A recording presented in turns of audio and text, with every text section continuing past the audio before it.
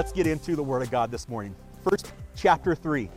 We're going to start in verse 8, and we're going to kind of break this up a little bit into 3 sections. So we're going to read a section, we're going to kind of get into it, break it down, then we'll read the next, same thing, and then the final one, and close out our time together this morning. But I want to tell you a little bit of a story. I'm going to trust the wind doesn't pick up and blow things all over the place here. But there's a story I came across. It kind of sets the tone for what we're going to talk about today primarily.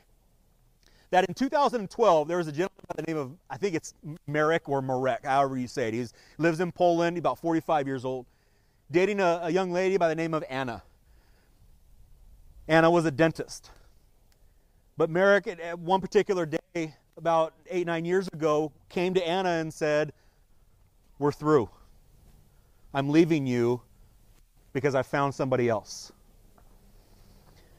You would think that would be the end of the story, go their separate ways. But Anna happened to be Marek's dentist. Marek, not thinking that anything was wrong, needed to go to the dentist. And so he went to his ex-girlfriend for a procedure. So her response to what he had told her, she used to her advantage in the career choice that she was in. So she gave him a heavy dose of gas, put him under, and proceeded to pluck out every single tooth the man had in his mouth. That's a response. That's a response. What she decided and how she decided to respond to what he told her is the action she took. Now, the result of that decision, I don't know. Don't know if she lost her license or whatever else, had to shut her practice down, but Marek is the one that kind of lost both ways, didn't he? Because he lost the trust of this woman and then also lost the trust of his new girlfriend who broke up with him because he didn't have any teeth in his mouth anymore. But it's kind of now that's a real story. It's a true story. But a goofy one, to say the least. It sets the tone for everything that we're going to talk about this morning. Is all about our response to other people and what they say or do to us on either side of the spectrum. Good or bad. Biblical, spiritual, or even evil. Thank you, John. What is our response? What is our first inclination of how we view people, what we say, or even what we think about the things that they do to us or say to us that may contradict what we believe? You follow me so far? So that's kind of at the heart of our passage this morning. It's a proper perspective on our active life of hope. Don't forget the context of 1 Peter, a hope-filled life.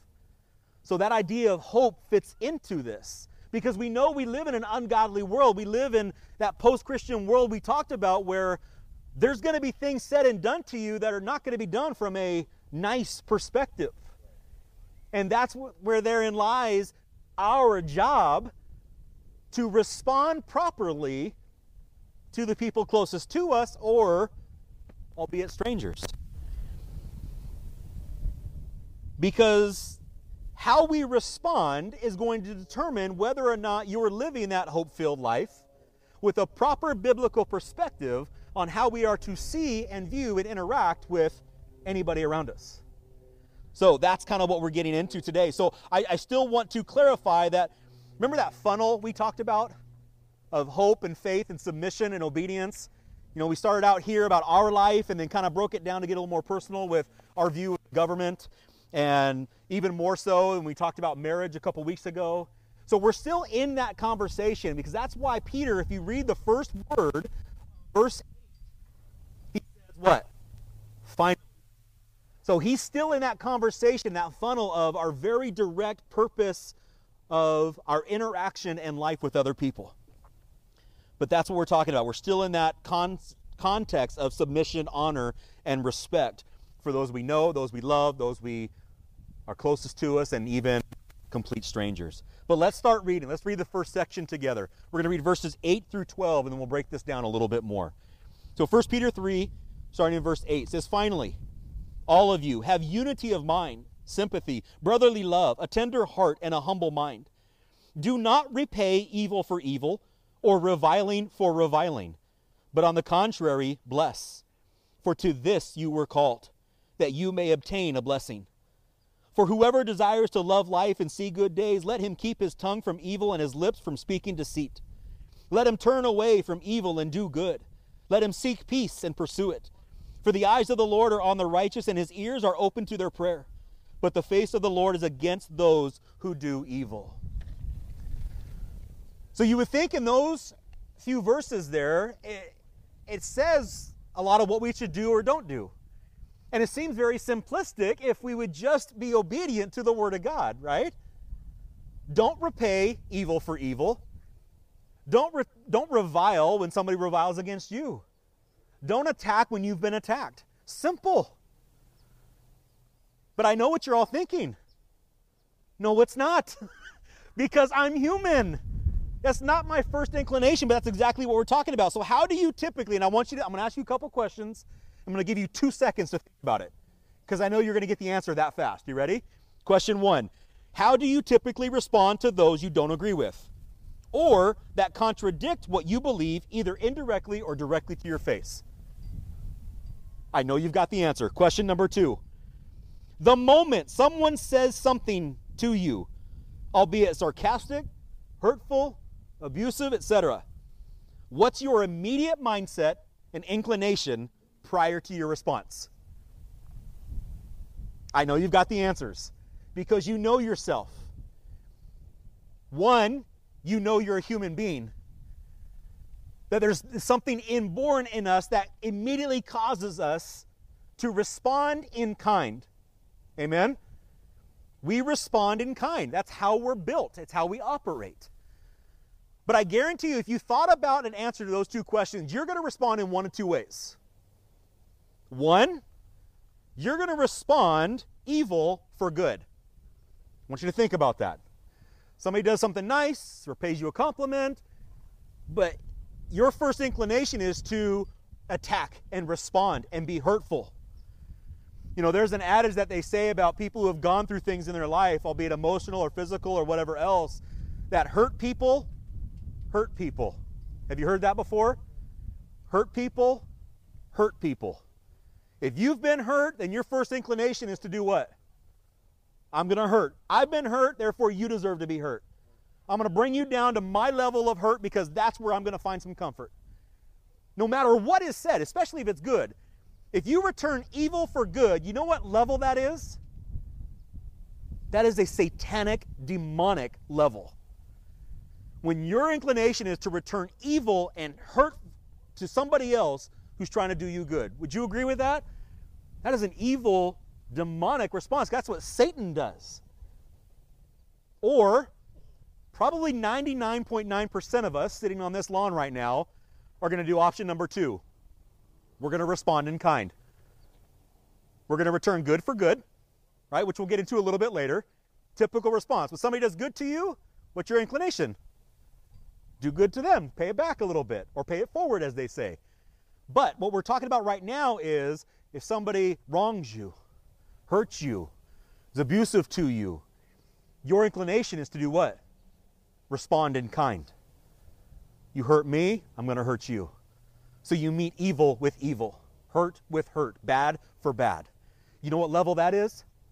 That's the human level. Because that's who we are. That's our nature. That's what we're born with. That idea of responding in kind. Evil for evil, good for good. That's the human way. If it's evil for evil, it's the sinful way. But isn't that our nature? We lack self-control. Don't shake your head or nod your head, but admit it. We lack self-control. That's who we are as raw human beings. Paul would speak to this in 2 Timothy 3:3, speaking of people in general, are heartless, unappeasable, slanderous, without self-control, brutal, not loving good. Do you remember your BC days? You remember your before Christ days?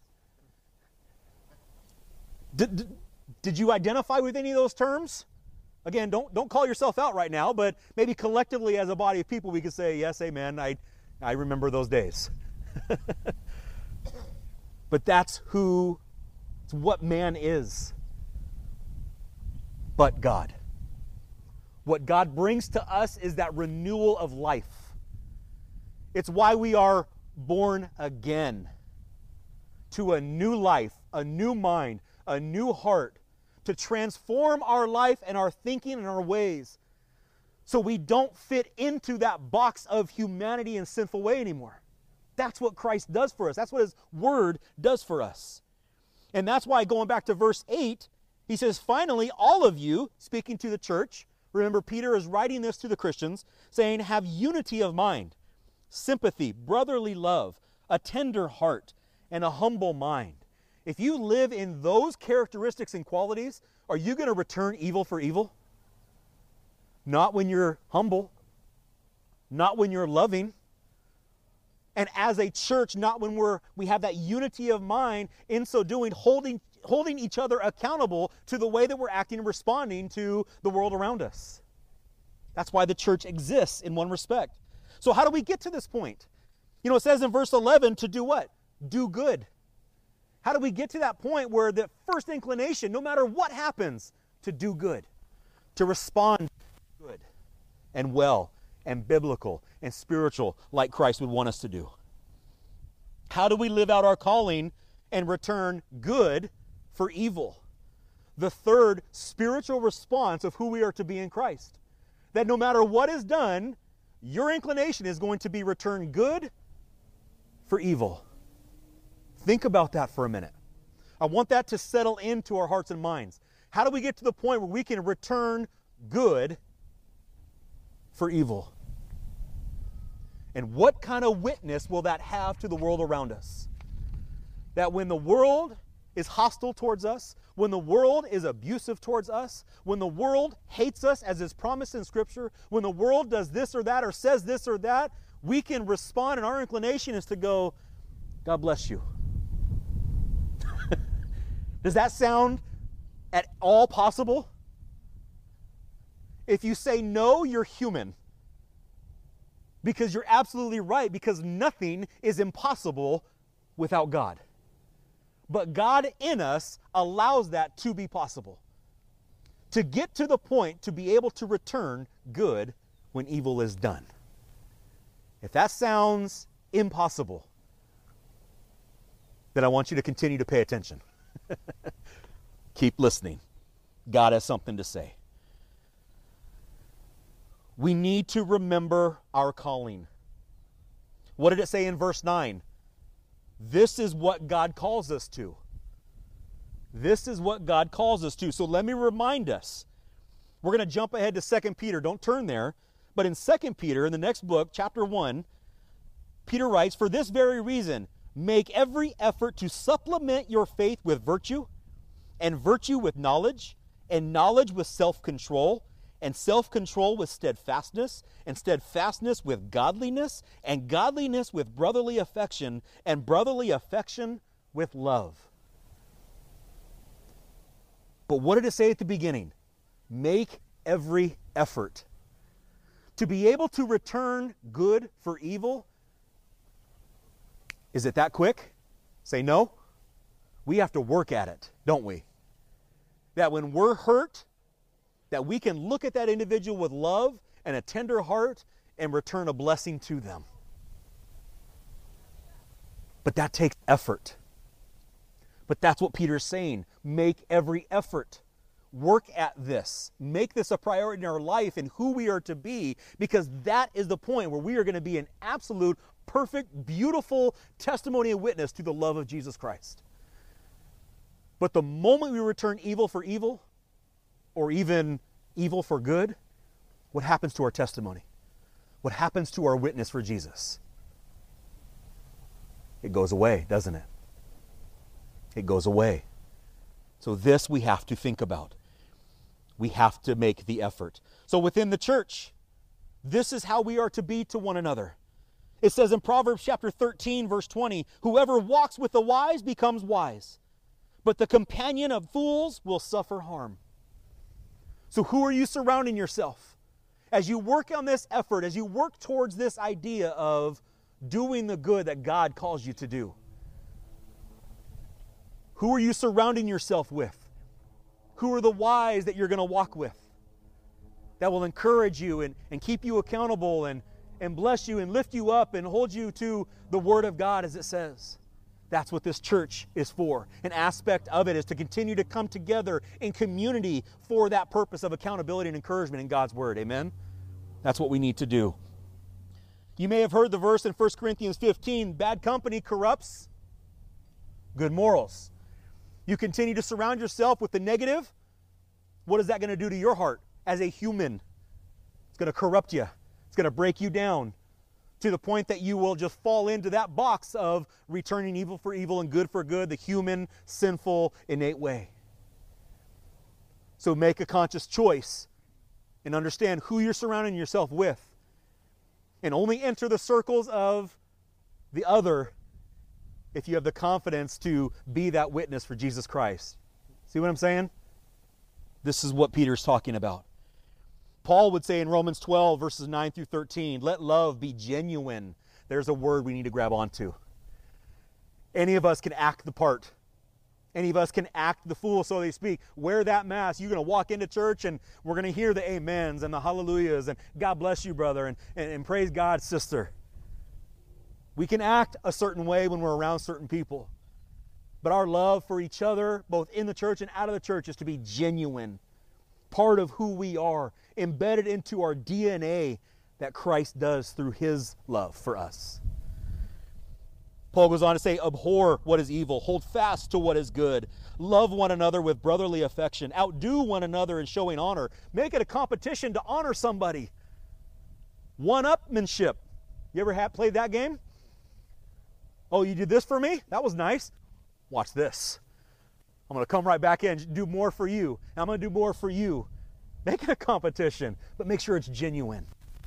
You're not just living the quid pro quo life of I'll scratch your back, you scratch mine kind of thing. Oh, you did good for me, I guess I have to return the favor, but I really don't want to. It needs to be genuine. Paul says, rejoice in hope. Be patient in tribulation. Be constant in prayer. I say those again. Rejoice in hope. Be patient in tribulation. Which means what? Practice that self-control of not immediately responding based on what your heart tells you to respond with. But be patient. Step back. Take those thoughts captive to the obedience of Christ so you can respond spiritually, biblically, like Jesus would. In 1 Thessalonians chapter 5, verse 15, he says, see that no one repays anyone evil for evil, but always seek to do good to one another and to everyone. That doesn't mean everyone just within the circle of comfort that you have in the church. Everyone is everyone. And should I say both offline and online includes everyone. If we're going to consider anything, let's consider the teachings of Jesus. In Matthew chapter 5, he goes through what's now known as the Beatitudes. And I just want to read these for you. I don't think they're in your notes there in front of you, but I want you to hear what type of individual and the characteristic and quality of an individual that God is going to bless. Listen. Blessed are those who are poor in spirit. Blessed are those who mourn. Blessed are the humble. Blessed are the humble. Blessed are the humble. One more time. Blessed are the humble. Blessed are those who hunger and thirst for righteousness. Blessed are those who show mercy. Blessed are the pure in heart. Blessed are those who work for peace. Blessed are those who are persecuted for righteousness' sake. Blessed are you when others mock you and persecute you and lie about you and say all sorts of evil things against you because you are my followers. Jesus is saying God will bless you and hold you up if you can control your thoughts and your actions and how you respond and present yourself to the world around you despite what they say or hurl against you as a follower of Christ. We need to strive to get to that point. Strive for it. Make it a part of who we are. Can I remind us who's writing this letter? Peter. Remember when we studied the book of Mark? We studied a lot about Peter, didn't we? And Pastor Ray spoke a little bit about him last week. Maybe a little bit of prideful Peter that says, I'll get out of the boat and walk. Absolutely. And then what happened? He took his eyes off of Jesus. But think of a couple other stories about Peter. Remember how Peter would typically respond with raw emotion? What happened at the arrest of Jesus in the garden? He said, no way this is happening. He takes out a sword and cuts off the ear of Malchus. And Jesus looks at him and says, put your sword away. Peter responded, evil for evil. And what happened at the trial of Jesus? Peter would deny him 3 times when he was called out as a disciple of Christ, as one who knew Jesus. And he responded every time, each time, with increasing hostility and anger, didn't he?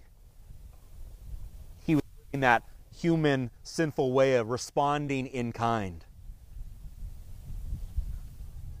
But here now Peter is writing how we need to be. Did Peter learn his lesson? Absolutely. Have we learned ours? Probably. We should, or we're working on it, or in time, God will put us in a position to test that, won't He? We need to make sure that we're adhering to God's word. In the words of Jesus in Luke chapter 6, verse 27, but I say to you who hear. Jesus said that often. For those who have ears to hear, pay attention. And he would go on to say, love your enemies. Do good to those who hate you. Bless those who curse you. Pray for those who abuse you. Guys, I'm not going to stand here and say it's that easy. Because 100% of you will look right back at me and say it is not easy. It doesn't come natural. But this is why we have to work at it. Make every effort to get to that point. In verses 10 through 12, Peter basically just cites Psalm 34. But that's the life we want to live, a life you love. Who doesn't want to live a life you love? Who doesn't want to see and have good days? There's simple instructions to follow, but we know the follow-through is a lot more difficult. A self-loathing attitude is something that comes attached to this life, doesn't it? We're selfish. We're experts at our pity parties. And that's what typically drives our response. But that other cliche phrase that's out there that we need to seek to have that attitude of, finish it, attitude of gratitude. But we got to work towards that, to have that attitude of gratitude no matter what and how we see life or what comes our way. It's a conscious choice we make to have that attitude that reflects Jesus. Next section, verses 13 through 17. Now, who is there to harm you if you are zealous for what is good? But even if you should suffer for righteousness' sake, you will be blessed. Have no fear of them. But in your hearts honor Christ the Lord as holy, always being prepared to make a defense to anyone who asks you for a reason for the hope that is in you. Yet do it with gentleness and respect, having a good conscience, so that when you are slandered, those who revile your good behavior in Christ may be put to shame. For it is better to suffer for doing good, if that should be God's will, than for doing evil. So here now we take a quick look at that idea of, how do you feel when somebody, you return good for good or somebody does good for you? It's encouraging. It's uplifting. It makes you happy. Provides you some joy. We get that response, right? Anybody ever been on the receiving end of a Starbucks pay it forward situation? Anybody ever done that, have that happen to you, or did you do it for somebody else? You guys know what I'm talking about? Maybe you're all more holy than I, you don't go to Starbucks, but I admit my fault. But in line, there's a thing called pay it forward at Starbucks, where the car in front of you pays for your order. You ever happened to you? Happened once, twice? Okay, in 2000 and I think it was 14, there was an event at a Starbucks. I don't know where it was, but that pay it forward took place for 11 straight hours. The car in front paid for the order behind. Then that car got up to the front and paid for the order behind them. 11 straight hours until one man said, enough of this. He purposefully shut it down because he thought people felt obligated to do that, and it wasn't genuine. So he made the conscious choice, this is done. After 457 cars, he said, enough of this love. But he made that point. He talked to the newspaper and said, I saw it happening, and I heard it was going on, and I specifically drove to that Starbucks to put an end to it. I'm like, what? Maybe returning a little evil for the good that was being done. You see where his mindset was?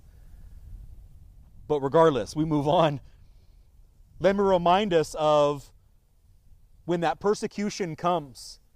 And please, let's move beyond Starbucks too. Don't put persecution of somebody buying your Starbucks or not buying your Starbucks into light of Scripture. That was just an example.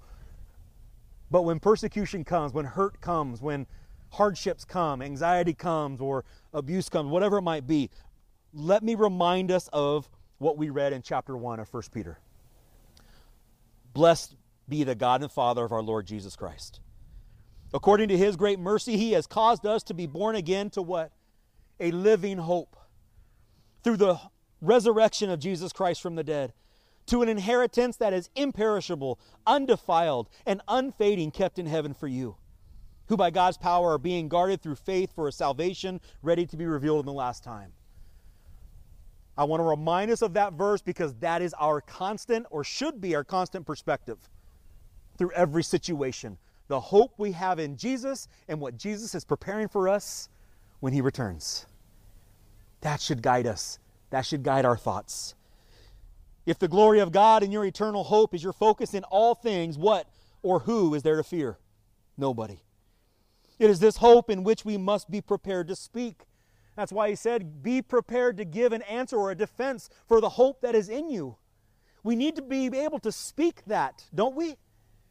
Because there's a lot of people in this world that'll do good. There's a lot of good, upstanding, moral people in this world. Can we agree with that? Do they know Jesus Christ? No. Are they good? Yeah. But we have to give a reason for why we're doing good, why we respond the way we do, because of the hope that is within us.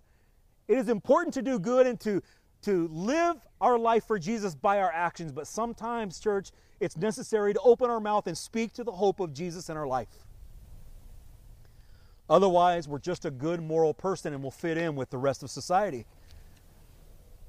Now, I want to really quickly enlighten you to a pervasive thing that's happening primarily in the youth in our area, but it's also prevalent in the church as a whole. Bear with me on the term. I'm going to make it very clear. It's called moralistic therapeutic deism. How does that sit with you? But let's break it down. Moralistic. You're good, moral people. You're going to do good because you want to do good. You want to be a nice person. But what's the therapeutic part? Because it makes you feel good by doing good. The only reason you're going to do good is because it makes you feel good. But what is the deism part? So you believe there is a God out there. You believe that there's a God that created this world, but then has just sat off to the side to let it happen. That's what deism is. That God does not engage in human affairs. So the choice that you make to be good as a moral person is because it makes you feel better. Can you see the problem with this philosophy? It's called idolatry. You're going to be good because it makes you feel good. Or you understand truly at the heart of who you really are, and so you need to counteract that by doing some good. Because you know the evil that lies within you. But it's for yourself. Moralistic, therapeutic deism. It's idolatry, and it's pervasive in the church. There was a study done on this, and it's pervasive in our youth. They are twisting the Christianity, twisting religion to fit their own way, that they don't need to be obedient to a God out there. They just need to be obedient to how they feel and what they need to do in life to make themselves feel a little bit better. And by that, they hold to these principles, that there is the God that exists who created and watches over life. But I just need to be good. That's it. I just need to be good. The goal of life is to simply be happy. Just be happy. So do whatever you want to do to be happy, but make sure it's for you and not necessarily in obedience to God's word. At the heart of this philosophy is that good people go to heaven. Have you heard that? I'm a good person. I'll go to heaven. No, you won't. Because Scripture is explicitly clear. There is none good. There is none good except God alone. You can be a good person and skip your way right into hell without Jesus Christ in your life. We don't do good because it's what we should do. I want you to hear me. We don't do good because that's what we should do. Now, it sounds like that should be the right answer, right? You do good because that's what you're supposed to do. No. Because according to that philosophy, you do good because you should do that, because you know the inner part of your being, the opposite is you're just going to do evil. You're just going to live sinful. You're just going to live however you want. It's not to do good because you should do good. We do good because that's who we are supposed to be. Because greater is He that is in me than he that is in the world. When we accept Jesus Christ as our Savior and are obedient to His Word, His Spirit lives in us. It's Him that drives us to do good because we are disciples of Him, emulating Him, following Him, doing what He is, being like Him, not just trying to do the things that He did. We're not trying to play copycat here. You don't do good because you should do good. You do good because that's exactly who you are and who God is making you to be, exactly like Himself. You following me? So we need to pursue the God we say lives in us because we're just a vessel. And we let Him reign, Him rule, Him move to be like Christ in all that we do and say, especially in the response to the world around us. So let's finish this up. Verses 18 through 22. For Christ also suffered once for sins, the righteous for the unrighteous, that He might bring us to God, being put to death in the flesh, but made alive in the Spirit, in which He went and proclaimed to the spirits in prison, because they formerly did not obey, when God's patience waited in the days of Noah, while the ark was being prepared, in which a few, that is, 8 persons, were brought safely through water. Baptism, which corresponds to this, now saves you, not as a removal of dirt from the body, but as an appeal to God for a good conscience, through the resurrection of Jesus Christ, who has gone into heaven and is at the right hand of God, with angels, authorities, and powers having been subjected to Him. Now, there's a lot of meat there. But we're going to focus on one particular thing right now. All that says is that Peter is reminding us that the source of our hope, the source of doing good, the source of our confidence in this world was established at the cross. Our purpose, our example, our everything is Jesus Christ and what He did on the cross to remove those sinful ways from us. We don't have to live in them anymore. Just like in Noah's day, God declared that man was corrupt. Man was horrific, sinful, to the point of needing to destroy the earth. Except for a few. Because Noah was found righteous. Because he placed his faith in God. And in so doing, him and his wife and his 3 sons and their wives were saved. Because they believed in God, hear me, church, they believed in God and by faith got onto that ark. Follow me now.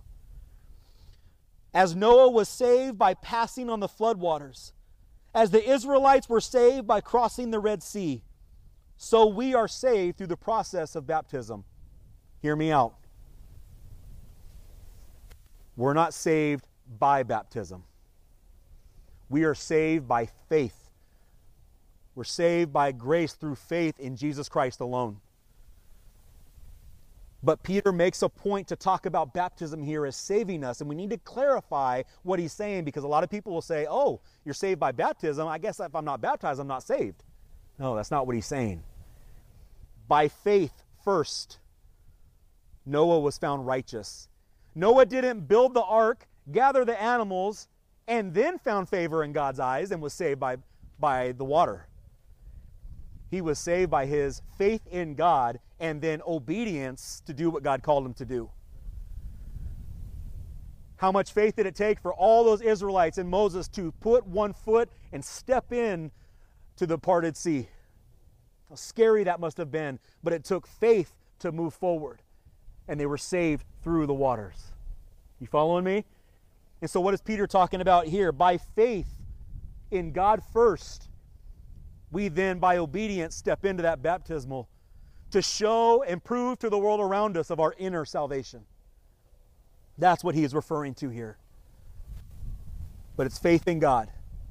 And then we prove to the world around us by how we respond, by who we are, through the physical, visual aspect of our baptism. And that then holds us accountable, along with our church brothers and sisters, to be who God needs us to be in this ungodly, lost, broken world. That's who we're to be. Let me close with this. 1 John 2:2. He, Jesus Christ, is the propitiation for our sins. And not for ours only, but also for the sins of the whole world. So we commune and live in and with the world around us, in the hope that if we're being who we need to be, pursuing Jesus Christ, to live out those qualities and characteristics of who He is in us and through us, then because of His death and His ministry and salvation, others can find faith in Jesus Christ as well. What a responsibility we have to continue pursuing the things of God. To keep our face in the Word and be active and obedient to anything that He calls us to do. You see why maybe God led me to challenge you guys at the beginning? To pursue His calling on your life. Find out what that is. And then what? Go. Do it. Act on it. As your brothers and sisters are right behind you on either side, helping you along the way. That's what we're meant for, church. That's why I'm blessed weekly, and soon to be more than that we can commune together, fellowship together, be in small group together, serve our community together, set up church and tear down church, and be here weekly together for that purpose. To be Jesus to a lost world. Amen? Amen. Let's pray.